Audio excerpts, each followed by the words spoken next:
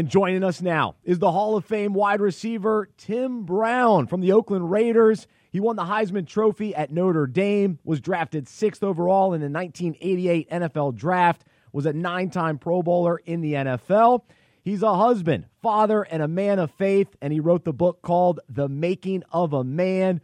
Tim, so great to have you back on Unpacking It. How are you?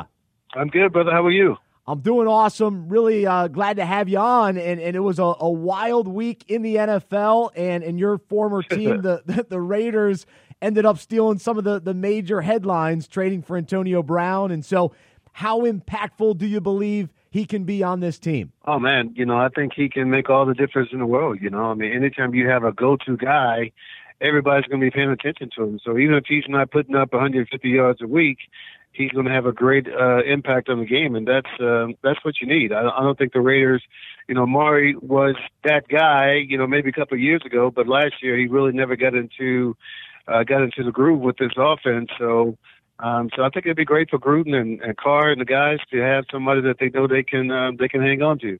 Were you surprised by this move, or did you kind of see it coming? Well, I thought that Antonio was really hurting himself by some of the things he was doing on Twitter and all that kind of stuff, and I kept saying to people around me, I hope this guy signs quickly, before people just say, we don't want to deal with this guy. So, but I think from that standpoint, I got a heads up from the Raiders 3 or 4 days ahead of time that they were going to, take a shot at him.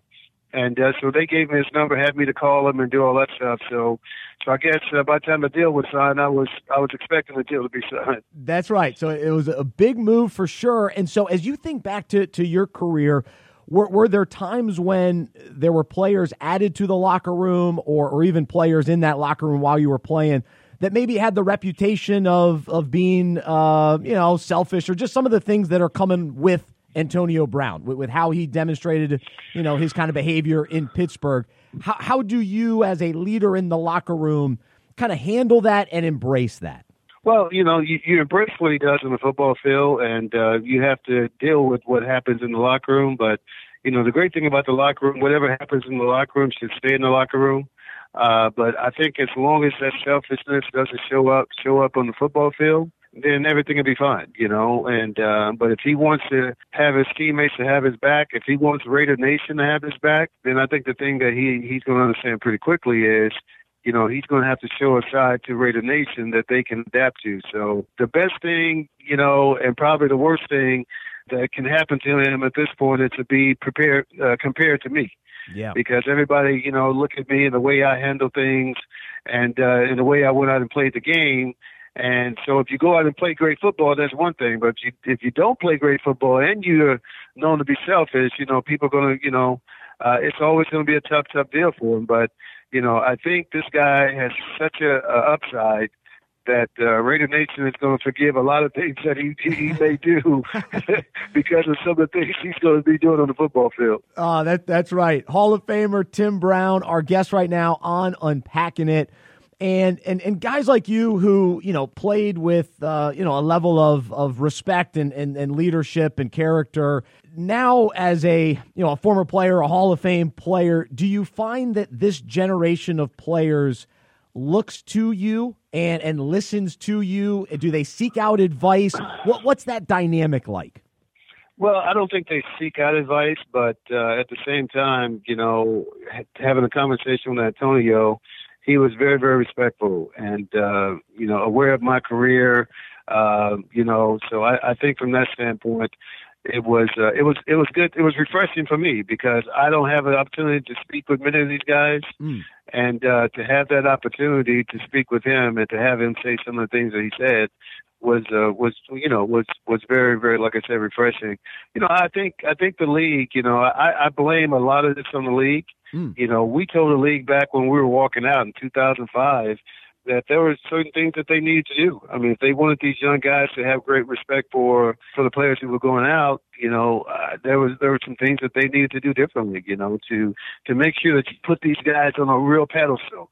Make sure you understand that these guys who have played the game and dedicated their lives and did this, they are worthy of whatever it is, But I think when the league just sort of treats us like, hey, thanks, guys, we appreciate you, then, these guys look around and say, well, why should I be a Hall of Famer? What is that going to do for me? And they don't really feel a need to play long enough or to do all the things they need to do to be a Hall of Famer. Wow. No, that's a fascinating perspective. So what are some of those practical things you think could happen, and why aren't they happening? Why wouldn't the league want that?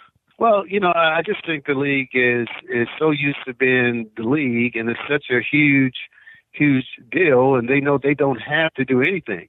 But I think they're seeing now that, the guys, you look at, the guys who retired, they retired maybe early, because they got 50, 60, 70, $80 million in the bank. So, the Hall of Fame is not going to put that much more money in their pocket per se.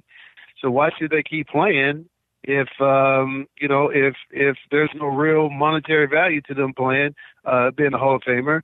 They don't, some of these guys, their moms and dad could care less if they're in the Hall of Fame. Mom got a bad car and a nice house. She cool, So I don't know what those things are, whether monetary or not. But I just think if you make being a Hall of Famer worth something, or you have your privileges because you're a Hall of Famer, I just think, because when I walk in a room and somebody lets me go to the front because I'm a Hall of Famer, I didn't just make any money. I didn't make any money doing that. But at the same time, there was a privilege because of me being a Hall of Famer. And man, that recognition separates you from all the other players that played. And it's just interesting to hear that it's been, not as elevated as it really should. And even along those lines, we're talking with Tim Brown here on Unpacking It. Another thing that I think gets lost in all of this, and it's free agent week, and so guys are switching teams. And for somebody like you're known as Mr. Raider, and you spent 16 seasons with the franchise. And even though you spent your final year with Tampa, you're a Raider, and it's just not as common in today's really sports landscape spending your entire career with one team.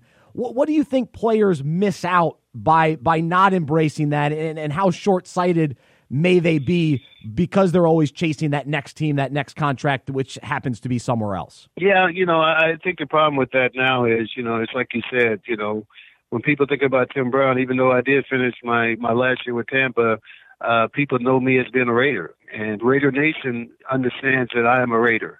And there was a point in my career where I didn't know if I would finish as a Raider. Early in my career, I actually signed a deal with the Broncos because me and Mr. Davis couldn't get along.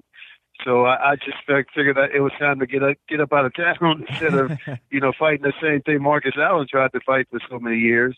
So that being said, the best thing I think that happened was that they brought me back. And, I realized at that point that I was going to be there for a while. And I locked into Raider Nation. I locked into everything about being a Raider. And I just rode the thing out as long as I possibly could. And quite honestly, I was upset when they let me go because I was going to be my last year, and I wanted to do it in the silver and black. But they didn't see fit to do that. But so yeah, I think these guys miss out on a lot, man. It's something to be able to walk around the state of California, really wherever where Raider Nation is around, and just hear people go, Mr. Raider, or Raider Nation, or whatever, Raider, whatever, that's something that for the rest of your life you have attached to you. No question. And I think it's so valuable for the player, and it's valuable for the franchise. And I just think it's kind of got lost in the shuffle for sure. Tim Brown, our guest right now on Unpacking It. And of course, we're getting close to the NFL draft coming up. And, back in 1988, you were a top prospect. What do you remember about the draft process, like the month or two leading up to the draft? What comes to mind? Oh, man, it was really there was some talk that Atlanta, who had the number one pick, They didn't know if they were going to go offense or defense. And about a month prior, they decided that they were going to go defense with Andre Bruce. I think they actually signed him or, had the contract ready. I guess they couldn't sign him, but had the contract ready before, they knew they had negotiated the whole deal. So, and we were upset because, he had took less than the first round guy the year before, the first pick guy the year before. So it sort of set our market pretty low. But, so after that, my whole thing was getting to a team where I thought that I could grow. My last year at Notre Dame, I spent in the wishbone offense. So playing receiver in the NFL was not going to be the easiest thing in the world for me. So I didn't think that I can go to a team where I could be the savior right away and go out and day one start playing receiver, the way I wanted to. So I think from that standpoint, man, getting to the Raiders was a real blessing. Now, I don't know what my agent told Cincinnati, Tampa Bay, Detroit. Who was it? It was Atlanta, Detroit, Cincinnati, Kansas City, and Tampa Bay. So I don't know what he told them to get me to the Raiders. Yeah. But I think he told them I had an auntie to die or something in the city or something crazy like that. So that's what it takes. No, that's cool. And so even as you think back to then and the way that kind of it was set up and the combine and all those different things, how much has it changed, or what jumps out to you most about just how things are so much different in the time leading up to the draft? Yeah, I think, I don't know if they had official pro days at the time, but I think I probably had one of the first pro days because I went to the combine and I didn't, the only thing I did was ran the 40 because that was the only question that I thought people had of me was what kind of 40 time I ran. So I ran 2 sub-4 40s and no one could believe what they were saying. So they wanted me to run a third time, but I was like, I'm not running anymore. So Gil Brandt, I never forget, he was chasing me out the building as I was walking out. He was mad because I wasn't doing any more drills. But I just didn't think that what I had been told, that the question mark was my speed. So once I proved to people I could run, we decided to leave. But we did announce that I would be, working out, later on at Notre Dame. And so we had, I think at that time it was only 28 teams in the league. So we had 27 of the 28 teams to show up. I think that team that did show up was the Rams, if I remember correctly. But so, we did what we had to do in a more controlled environment. And things went well for us. But, it's totally different now. We didn't have no New York deal. I found out when I got drafted by the Raiders sitting in my apartment in South Bend. So, it's totally, totally different now, obviously. It is. It's a huge deal, and all the hype that builds these next few weeks for sure before the big draft. Tim Brown, our guest right now on Unpacking It. Heisman Trophy winner at Notre Dame and Hall of Fame wide receiver in the NFL with the Oakland Raiders. And Tim, we love talking sports and football here on the show, but we also love talking faith and family and life and know that your faith is extremely important to you. And in keeping up with your Twitter page, people can see, you love posting Bible verses. And I'm just curious, what is your approach to studying Scripture and really diving into God's Word on a daily basis? Yeah, I think, that's the only way that you can stay strong. People think being a Christian is an easy thing to do. It's not. It's not that you're going to be perfect, but certainly if you're trying to do what God wants you to do in this world that we live in, it's going to be difficult, especially if you're not, getting your strength on a day-to-day basis, man. Whether that's by prayer or whether that's by, both by prayer and by reading. You know what I mean? So a couple of years ago, I had the opportunity to go to Israel, and I just came back from that trip saying I had to do something different. I had to, I don't know what I could have done differently at the time, but when I got back, what God laid on my heart was, hey, just put a scripture out every day. Put a scripture out reminding people who I am, and so that's what I'm trying to do, man. My kids sometimes get mad at me. Will you please stop posting scriptures, Dad? Please, can you please do something fun? So every once in a while I'll do that once, if I do something, I think it's fun. But for the most part, I just feel it's a great avenue for me to be able to get the word out to people who may not think about it on a day-to-day basis. No question. Get in front of people, and we can learn and soak it in for sure. And so then for you personally, what has God been teaching you recently? What are some of the things that you've kind of just personally grown or understood in a new and fresh way? Patience, man. Things happen in your life, whether they're good or bad. And, to me, it's all about, let me just put it this way. Years ago, I was so in tune to what I wanted to do more so than what God wanted me to do. Ooh. And I think, once I got to the point that I understood that what I wanted to do wasn't necessarily what God wanted me to do, even though what I wanted to do wasn't a bad thing, it was something positive, but that's not the avenue God wanted me to take. Yeah. And, I think, once I realized that you may have a good idea, but God has a better idea. Yeah. Because the idea or the plan that he has for you is always going to be much better than the plan you have for yourself. Mm. It may be a tougher road. It may not be the exact way you wanted to get there. But I think, if we can ever get to that point, and that's my prayer on a day-to-day basis, Lord, allow me to hear your voice on a day-to-day basis and overrule my own voice, because, that's when you get into trouble, man. And that's when let me talk about me. I like talking about myself, not other people. That's when Tim Brown gets in trouble, is when Tim tries to do what Tim, thinks is best, and not allowing, the Holy Spirit to lead him the way he should, Amen. I'm right there with you. So I can agree, and it's so different when we actually yield to what he wants us to do and to get out of the way and let him move and work, and it's remarkable what he'll do. And you mentioned the trip to Israel. That would probably take a full show to unpack and to discuss. But maybe one big takeaway that you can share with us today that might be an encouragement to us that you learned there. Well, we had the opportunity. Well, there were two really big takeaways for me. Was being baptized in the Jordan River. Yeah, that was huge.